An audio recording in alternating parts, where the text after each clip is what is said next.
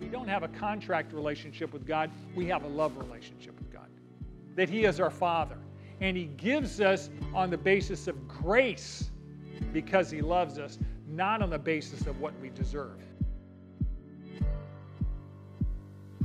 Welcome to the Manna Bible Lessons Podcast. Manna is a Bible study life group that meets at Valley Baptist Church in Bakersfield, California, every Sunday at 9:30 a.m. However, if you're listening from another part of the world, then we welcome you, and we invite you to stay tuned after the lesson to hear how you can submit your prayer request to be on our prayer sheet. Thank you for joining us, and now, here's Brad Hannock.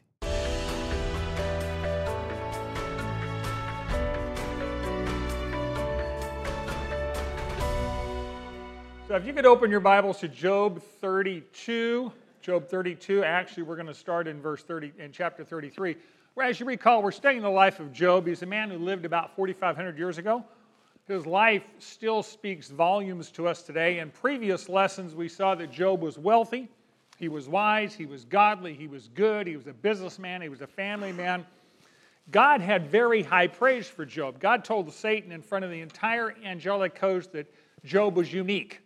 There was no one like him on the earth. Now that's either really, really good or really, really bad, to be unique, right? But God said he's blameless, he's upright, he fears God, and he turns away from evil. There's no one like him. Of course, Satan turns around, as you recall, and says, well, he serves you only because you bless him. I mean, you've given him health and wealth and family and friends. I mean, anybody would serve you, God, if you blessed him like that. Come on.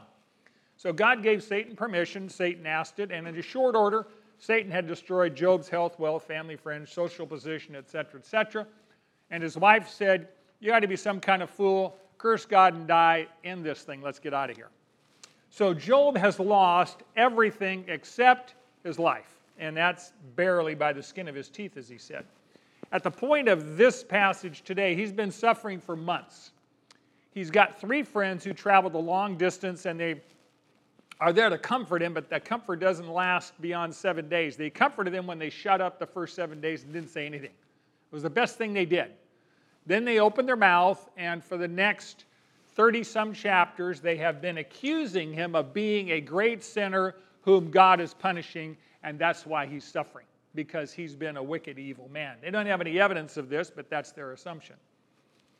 So they assume that the only reason God would ever allow anyone to suffer is because they have sinned, because, of course, each and every good person always experiences God's physical blessings here on earth. Now, Job has a dilemma. He can't find anything in his life that would warrant this suffering. He can't find any sin in his life, and so he comes to the conclusion over about 30 chapters that God is unjust for allowing an innocent man like me to suffer. So he wants to take God to court and force God to bang down the gavel and declare him just. Much of this book, as a matter of fact, from chapter 4 onward until today, has just been a series of dialogues or disputes between Job and his 3 friends. I mean, they're arguing back and forth. They're calling each other all sorts of wonderful names in this book. You ought to read it. It's kind of interesting. It's poetry, so you got to kind of, put your big boy boots, big girl boots on to get through it. But at any rate, these 3 people, his friends and Job, never come together on why Job is suffering. They're convinced the only reason he suffers, he's a sinner, and Job says, I can't find anything in my life that I need to confess. I don't know why I'm suffering. God is unjust. So Job is now, and has been for most of the book, sitting at the city dump, because he's unclean. He's got a skin disease. He can't go into town. He's outside the town on the dump. And we always assume that it's just him and the 3 friends sitting around the city dump. Actually, there's probably quite a cohort of people that are listening to these 3 debate Job. And one of them is a young man named Elihu. And his name means, he is my God. And we're going to pick up his narrative today.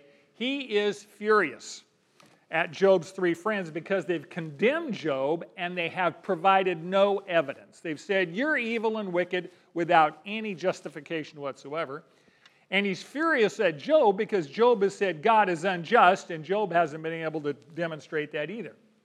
Now, he's younger than the 3 of them, and he's been listening probably, I don't know how long these debates took. It could have been a matter of a couple of weeks.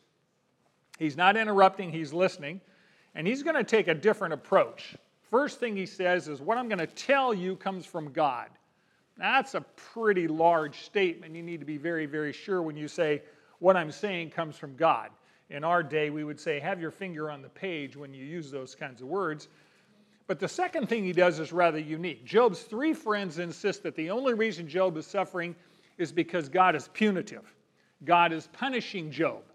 Elihu says, well, that's not true. God also allows suffering to teach us. God allows suffering to guide us, to educate us, to correct us, to redirect us at that point. And thirdly, Elihu says, Job, exercise faith in God and stop demanding that God tell you why he runs his universe the way he runs his universe. So in that era, as you probably have gathered by reading the book so far, verbose, that means verbal diarrhea, lots of words were really esteemed, and elaborate wording, etc., etc. And when you listen to Elihu, for 6 chapters he talks nonstop. It's 156 some verses. He's got a lot of words, right?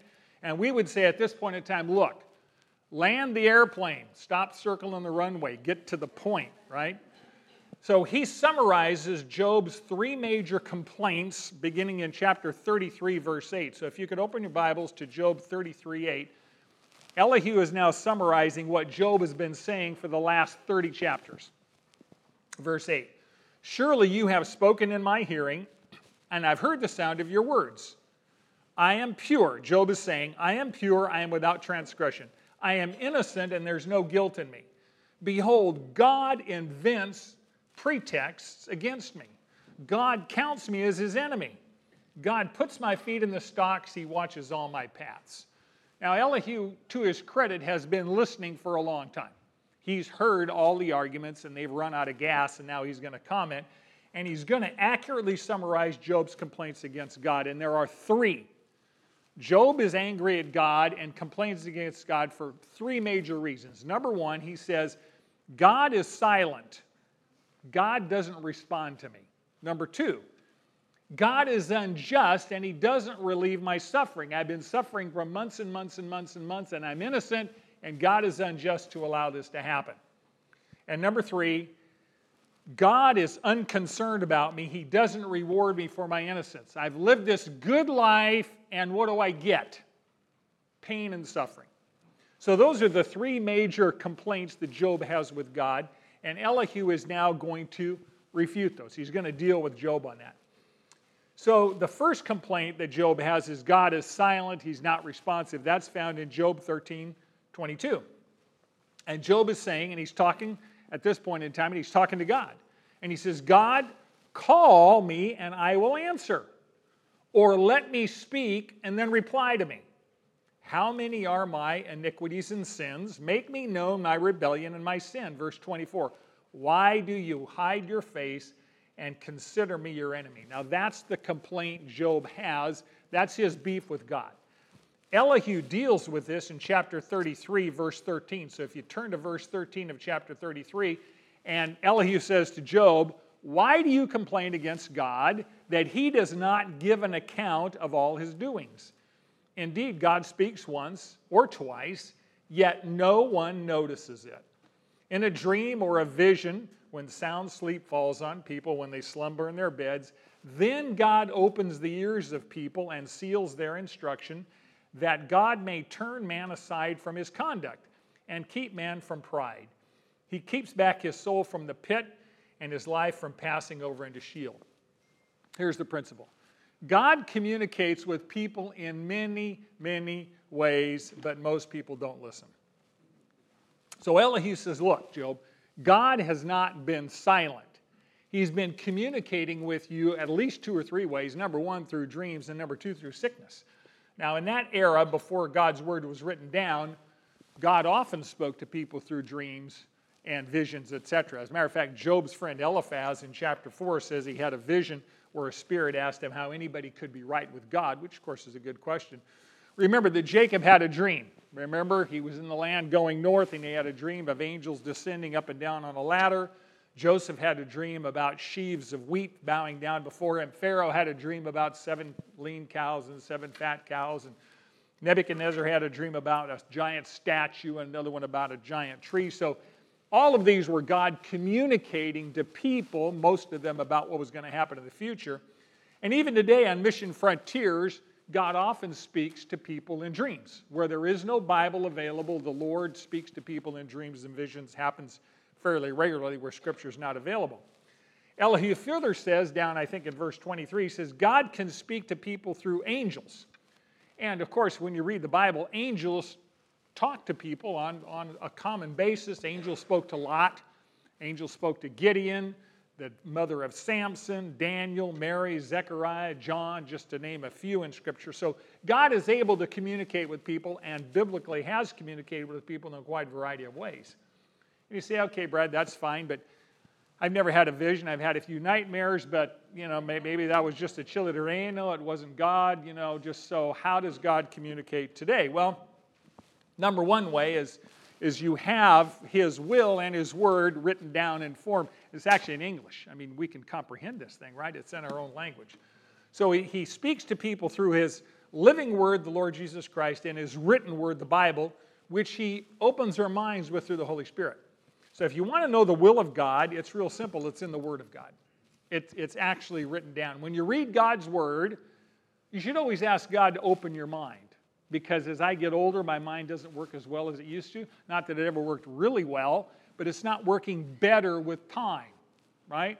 So you ask the Holy Spirit, open my mind, teach me what you want me to know. And you know something? He does.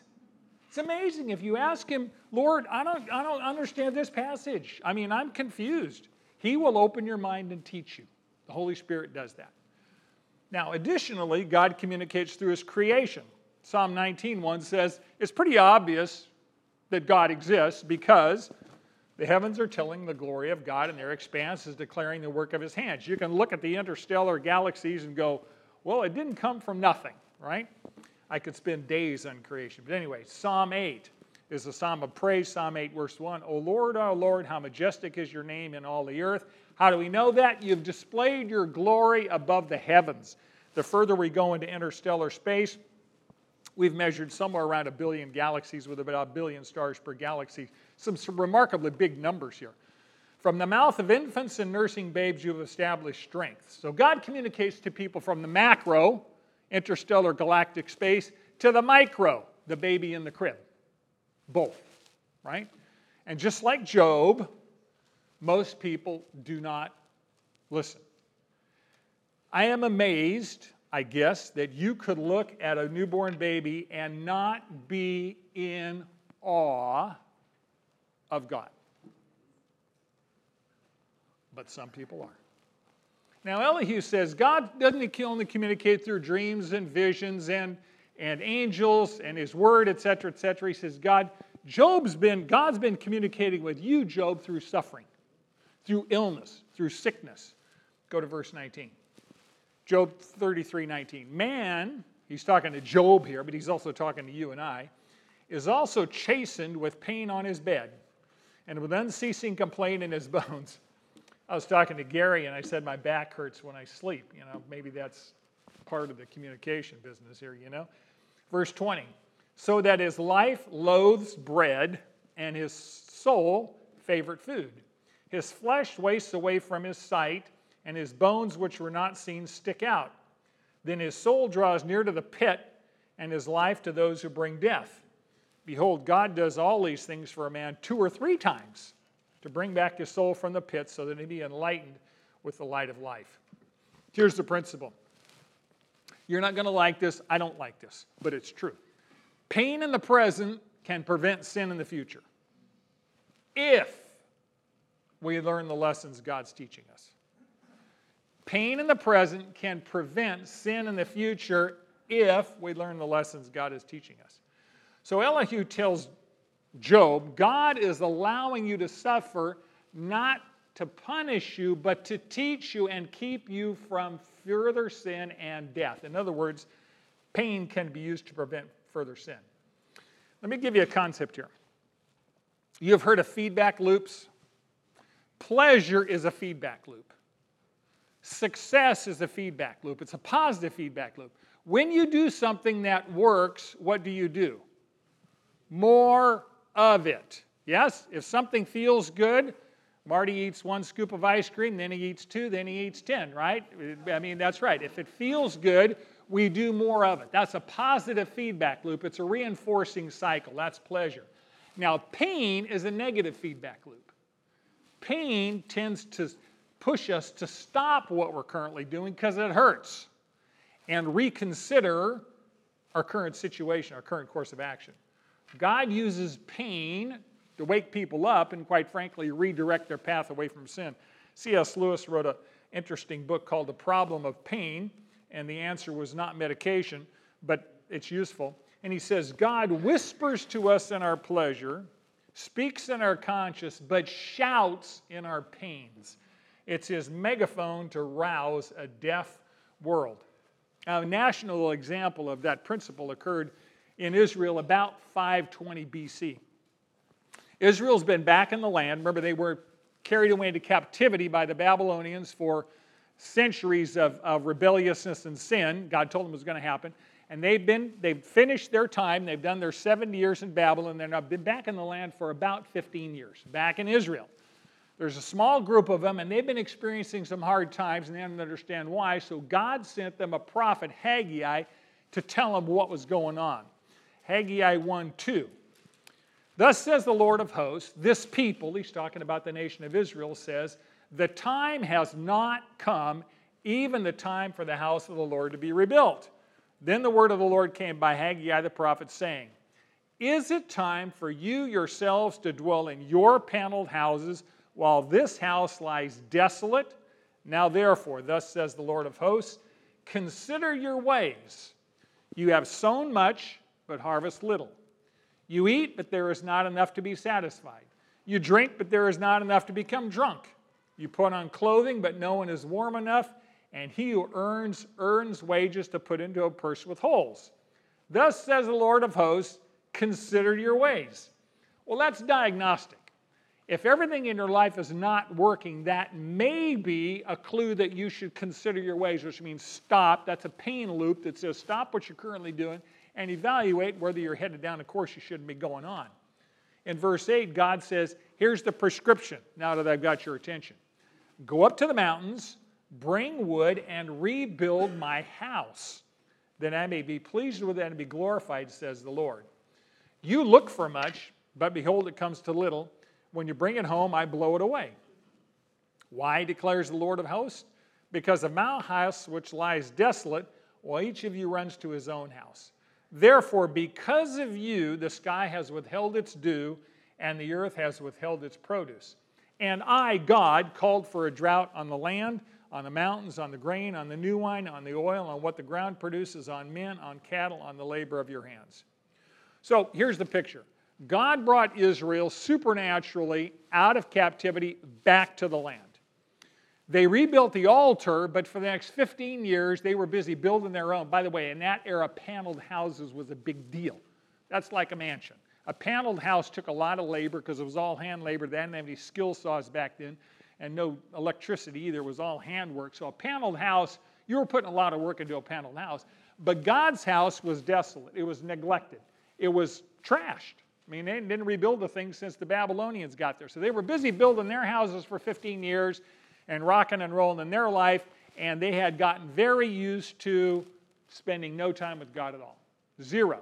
He wasn't a priority in their life, and they were busy doing their thing, and so God withheld the rain, and they had no crops. Now, hunger will get your attention most of the time. After about 72 hours, it gets pretty intense. So God says in verse 11, I called for a drought on everything. Mountains, land, grain, new wine, oil, ground produces, because I want your attention. I want you to pay attention to what's going on. I want you to consider your ways. I want you to take a look at the direction you're going. The Chinese philosopher Lao Tzu says, and this is going to sound really obvious, but it's profound, if you do not change direction, you may end up where you're heading. Rob's got something on the screen, doesn't he? If you do not change direction, you may end up where you're heading. Now that begs a really profoundly simple question. Do you know the destination that your current direction is taking you? We are all headed in a direction. And that direction has a trajectory, and that trajectory has a destination. Daily decisions are always directional. They move you in a direction. And that direction implies a destination. Interesting question. If you keep doing what you're currently doing now, where will you be in 10 years? Decisions we make or fail to make, of course, have outcomes. I have a friend who for the last 35 years has been drinking between 1 and 2 six-packs every day of a drink called Tab, which they don't make anymore. He would go to where they make that stuff and he'd order it by the case or by the truckload because he couldn't get it. Now, there are consequences to drinking a couple of six-packs of Tab a day for 35 years. And we say, well, Brad, that's pretty, I don't do Tab. I may do other diet drinks, but not Tab. That's pretty sad, you know. So when you make a habit of reading your Bible every day for at least 10 minutes, big sacrifice, right? What you're saying is, at least for 10 minutes, I'm committing to listen to what God has to say to my life. When you fail to read your Bible today, what you're saying, at least for today, is that I'm smart enough to get through today without God's input.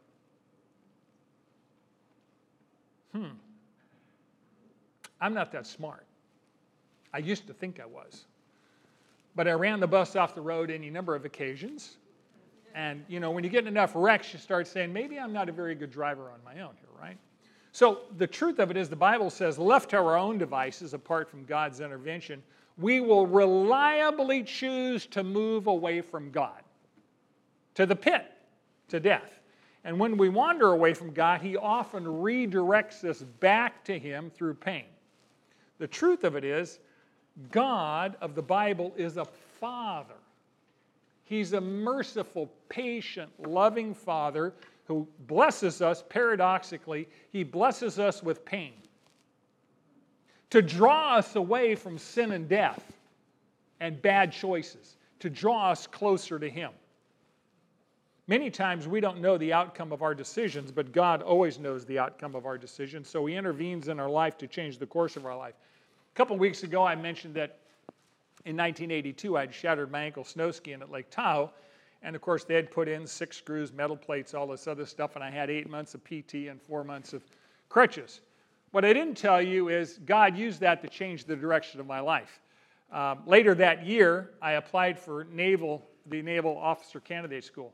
But I was turned down because I still had metal screws in my ankle. They said, when you get all the metal out of your ankle, come back and talk to us. And I said, well, that's going to be in 2 years, right? Year and a half. Well, by the time the surgeon went back in and got them in 84, God had completely changed the direction of my life. So if I'd gone in the Navy, I wouldn't be here. And Maren probably wouldn't be here either. God blessed me with pain back then in order to keep me from doing something that was contrary to His will. So you can look back over the course of your life. I recommend you do it occasionally. And just make a list of coincidences. Things that happened. They probably were not fun things. They were probably painful things. But they were periods where God was using pain to redirect your life. And at that point, you had a decision to make. Either I'm going to submit to the Lord, or I'm going to rebel against Him, and I'm going to say, I'm not listening to you no matter how painful it gets. Of course, God has solutions for that. He can outlive us, number one. But He's a Father who loves us. He never allows pain without purpose, and the purpose is motivated by love for us. So God communicates with people through dreams, through visions, through circumstances, through providence, through suffering, through His people, through creation, through His Word, through His Son. So none of us can say, well, I've never really heard from God. God doesn't communicate with me. No, God communicates all day, every day. The issue is, are we listening? So that's Elihu's number one refutation to Job. Job's second bellyache with God is that God is unjust. And God is unjust because he doesn't relieve my suffering. And that complaint is found in Job 19:6. Job says, "Know then that God has wronged me and has closed his net around me." Verse 7, "Behold, I cry violence, but I get no answer. I shout for help, but there is no justice."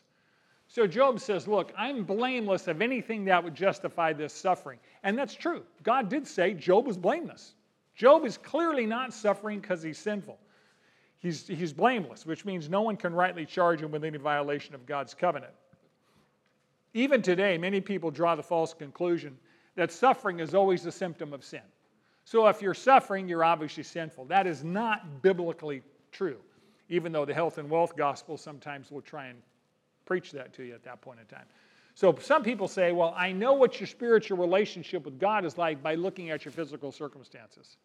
That is absolutely not scriptural in any way, shape, or form. It's a false assumption. Many, many times the wicked do prosper in this life, and often the righteous do suffer. You can read the Bible, and you will see God's people suffering on a routine basis, and they are absolutely right with God at the time. So Job is blameless, and yet he's suffering, so he draws a conclusion, but it's the wrong conclusion. He concludes that because he's innocent and yet suffering, God is unjust. And God is treating Job like the enemy. He says, God has imprisoned me in his net and he's trapped me.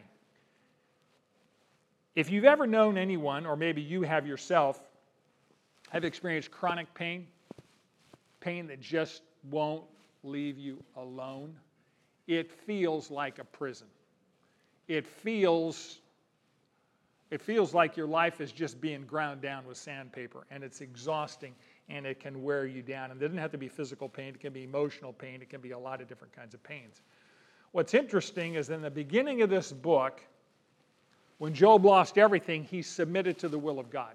Right after Satan's attacks in Job 121, he said what? The Lord gave, and the Lord has taken away. Blessed be the name of the Lord. So his focus was on God, God's sovereignty, God's wisdom, God's provision, God's love. However, after a few months of very intense pain, Job's focus is on himself. He's so convinced of his own innocence that he, the creature, begins to judge the Creator. He says, I'm declaring you are unjust, and we're going to court, and I'm going to charge you with injustice. He claims that God is unjust because he doesn't deal with Job's pain. Now, the truth of it is, pain has a way of shortening our time horizon, right? When you're in pain, what do you think about? That's it. I mean, I've smashed my toe into furniture, and when your toe's throbbing, that is the world, the toe, right, until it stops throbbing. And then you look down and you realize you bled all over the carpet when you're walking from point A to point B, right? So, done that too. So, pain makes us very time-sensitive and very self-centered. Job wants God to respond and do it now, and we often pray like this. We cry out to God for deliverance. We say, God, save me right now. And if he doesn't do it, one, we conclude his hearing aid is broken. He needs to get another battery, or he forgot to put them in. Number two, he hears me, but he doesn't really care. Or number three, he cares, but he can't do anything. He's just powerless. I mean, he's kind of like Santa Claus up there with no wings and no suit and no sleigh. And the truth of it is, none of those are true. None of those are true. Job 33:12, Elihu is going to now deal with Job's charge that God is unjust. And he starts in Job 33:12, and he says, Behold, Job, let me tell you, you are not right in this, for God is greater than man. Jump over to 34:10. He says, Therefore, listen to me, you men of understanding. Far be it from God to do evil, and from the Almighty to do wrong. For God repays the person for his work, and lets things happen in correspondence to a man's behavior. God will certainly not act wickedly, and the Almighty will not pervert justice. Who gave God authority over the earth, and who has placed the whole world on him? Verse 14, if he should determine to do so, if he should gather to himself his spirit and his breath, all flesh would perish together, and man would return to dust.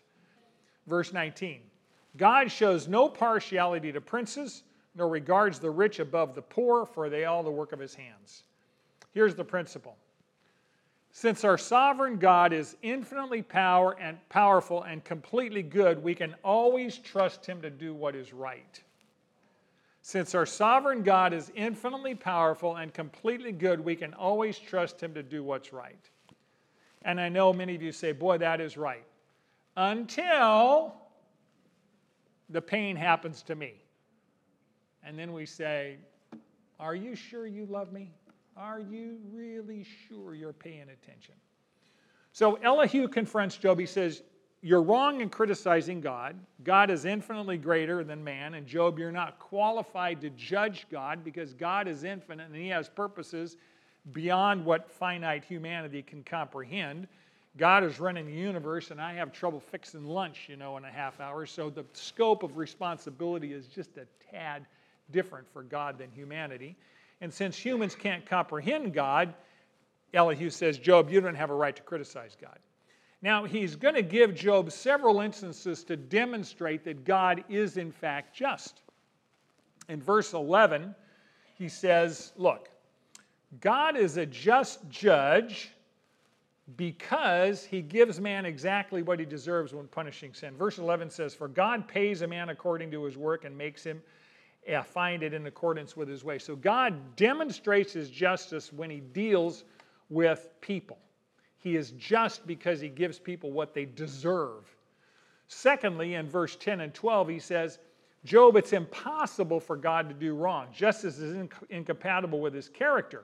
Far be it, in verse 10, for God to do wickedness, for the Almighty to do wrong. Verse 12, God will not act wickedly, and the Almighty will not pervert justice. Abraham said what? Shall not the judge of all the earth do right? Always. Third, in verse 13, Elihu says, look, God is the creator. He possesses all authority. He's over everything. There's no one greater than him. No one can persuade God to be unjust. No one can influence him to do what is wrong because there is no one higher than him. Fourth, Elihu says in verse 14 and 15, God's goodness is demonstrated every day because he lets you live another day. We've talked about this. Your next breath is a gift.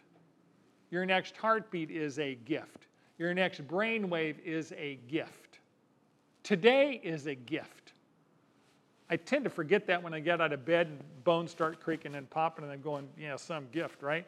And then I get in the shower and there's hot water and I go, oh no, that's a gift, right? And then I have my coffee and that's a real gift. It's that starter fluid in your carburetor, for those of you that remember carburetors, that's kind of way back in the day. But anyway, yes, I need that stuff. So God blesses us in so many ways we take for granted. You see a picture of your kid or grandchild and you go, whoa, that's a miracle. Sometimes it's a miracle when they talk to you, right? That's a gift, right? So God's love is demonstrated and his goodness is demonstrated to us in many, many, many ways every single day. Obviously, most of all through Jesus Christ the Son, who came to give us salvation. And fifth, in verse 19, Job is told by Elihu, God is good and God is just because he treats everybody without partiality. The rich, the poor, the tall, the short, the powerful, the not powerful. He's creator of every single one, and he views every single person exactly as equal in God's sight. We have a big deal going on in our culture about equality, and has been for 6,500 years. Humans will not treat people with equality for the most part. We're sinful, fallen, self-centered little people, but God treats everybody equally because he created everybody equally in his sight. And Elihu says, Job, how can you claim God's unjust? Open your eyes and see how God operates. And God's perfect justice, by the way, is informed by his perfect knowledge. Elihu says, look, you can't claim God doesn't know everything. He's got all the facts on your life and everybody else's life. Go to verse 21 of 34. 34:21. For God's eyes are upon the ways of a person, and he sees all his steps. There is no darkness or deep shadow where the workers of injustice can hide themselves. For God does not need to consider a person further that he should go before God in judgment. So he says, look, Job, God is a just God because he knows all the things all the time. He says there's no unjust person that can conceal their activities from God. God doesn't need to do any homework. He doesn't need to do a study. He doesn't need to hire a group of PhDs to, do a knowledge search of your life or consult with Google to get the facts on what's going on in your life. He knows it all. I know we struggle with this, but the reality is no one gets away with anything. It may look like they're getting away with something. You need to go read Psalm 73. But at the end of the day, everybody gets justice. Revelation 20 tells us that. God's perfect justice will be done, but it will be done in His time and His way. And our problem is, my problem especially, is I want Him to do it now. I want Him to throw lightning bolts. No, that's not true. I want to throw the lightning bolts. Just get real. I say, God, if you give me 10 of them, I could improve the world by sending some people to meet you face to face like this afternoon. And he says, that's precisely why you're never going to get lightning bolts. Just saying. So Elihu charges that Job, is trying to dictate terms to God. Job, the sinful creature, is pressing charges against God, the perfect creator. Verse 33. I love this verse. Shall God repay on your terms because you have rejected His terms? Job speaks without knowledge, and his words without wisdom. Oh, that Job were tested to the limit, because he answers like sinners, for he adds rebellion to his sins and claps his hands among us and multiplies his words against God. Humans don't have the right to demand that God play the game by their rules. God created the universe, amen? And as the creator, does He have the right to make the rules for how His universe operates? Say yes. So if you want to make your own rules, go make your own universe. And then you can make whatever rules you want, right? Job is speaking from ignorance. He doesn't know God's ways, and he's made himself the standard of judgment. He said, God has to conform to my standard of judgment. I don't have to conform to His standard of judgment. Now, we've heard this before, right? The author of this, of course, is Satan. It springs from pride. My will be done, not God's will be done. I want God to do things my way. And we've talked about this before. The theme song in hell is Frank Sinatra's song, I Did It My Way. And of course, this is the essence of Job's final complaint. And his third complaint with God, his bellyache with God, is that God is unconcerned because He doesn't reward Job for his innocence. And that complaint is found in Job 10:7. And he's talking to God, and he says, according to your own knowledge, God, I am indeed not guilty, and yet there's no deliverance from your hand.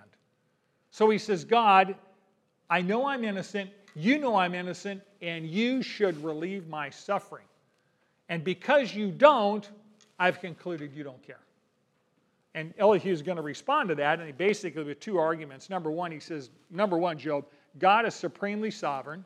He's not harmed by human sin or benefited by human righteousness.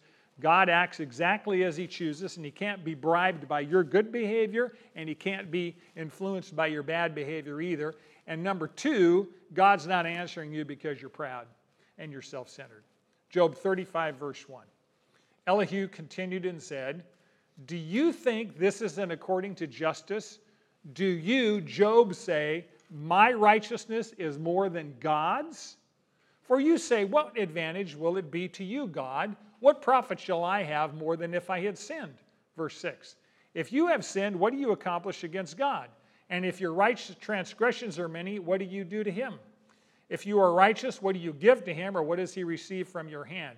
Your wickedness is for a man like yourself, and your righteousness is for a son of man.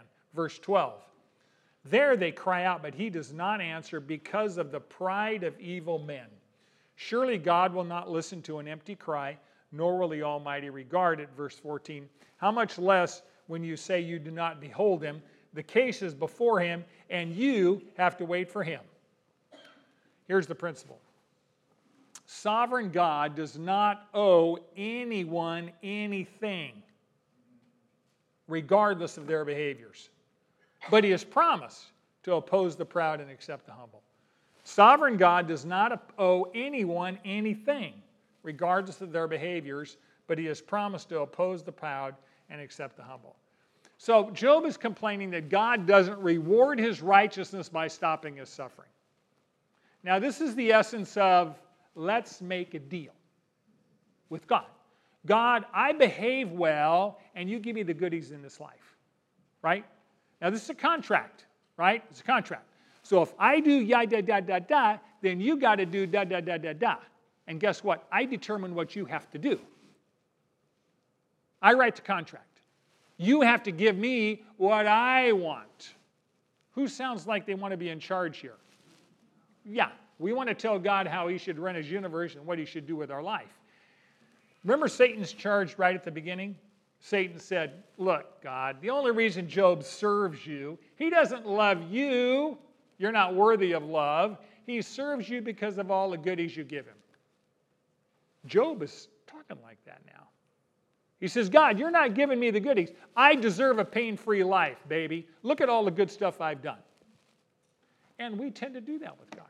When God doesn't meet our expectations, or people behave badly, especially God's people behave badly toward us, we get torqued, and I'm number one on that list, and God, you owe me blah, blah, blah. And Elihu says, God, Job, you're a mercenary. You just serve God because you want God to give you the goodies. You don't care about God. You want God to reward your moral lifestyle with a pain-free life. Job says, in essence, look, I lived a righteous life before I lost everything. God bless me. I'm still living a righteous life after I lost everything, and now I'm suffering. God owes me earthly blessings because I'm righteous. I'm innocent. And many people believe that today. And they try and do business with God on that way. We should be extremely grateful God does not give us what we deserve.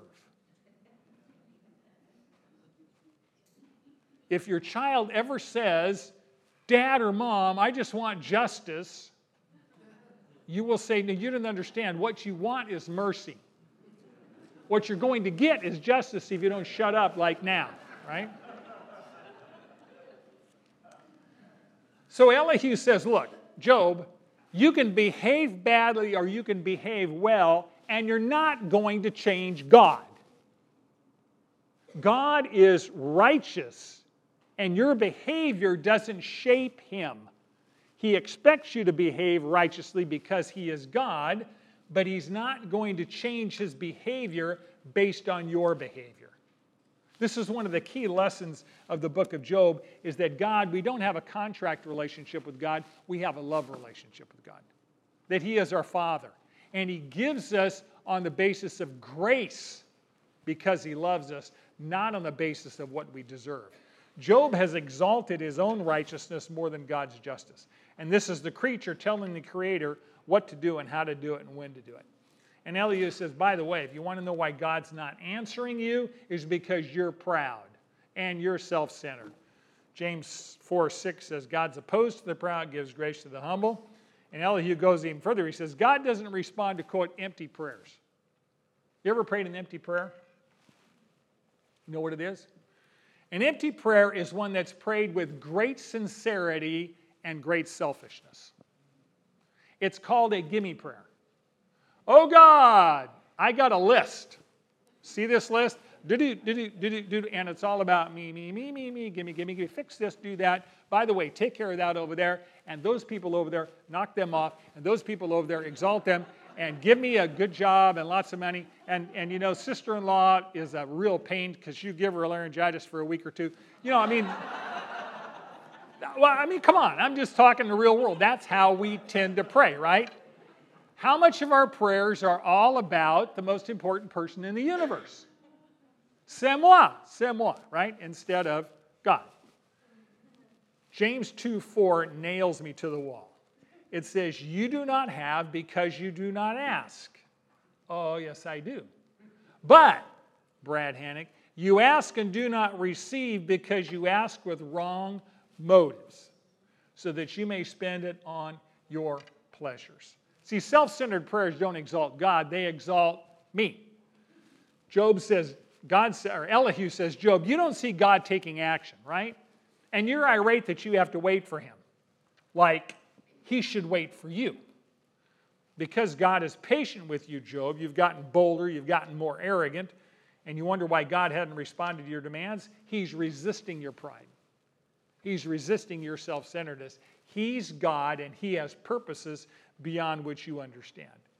Now, the reality is God is sovereign, but he's also a father who loves his children.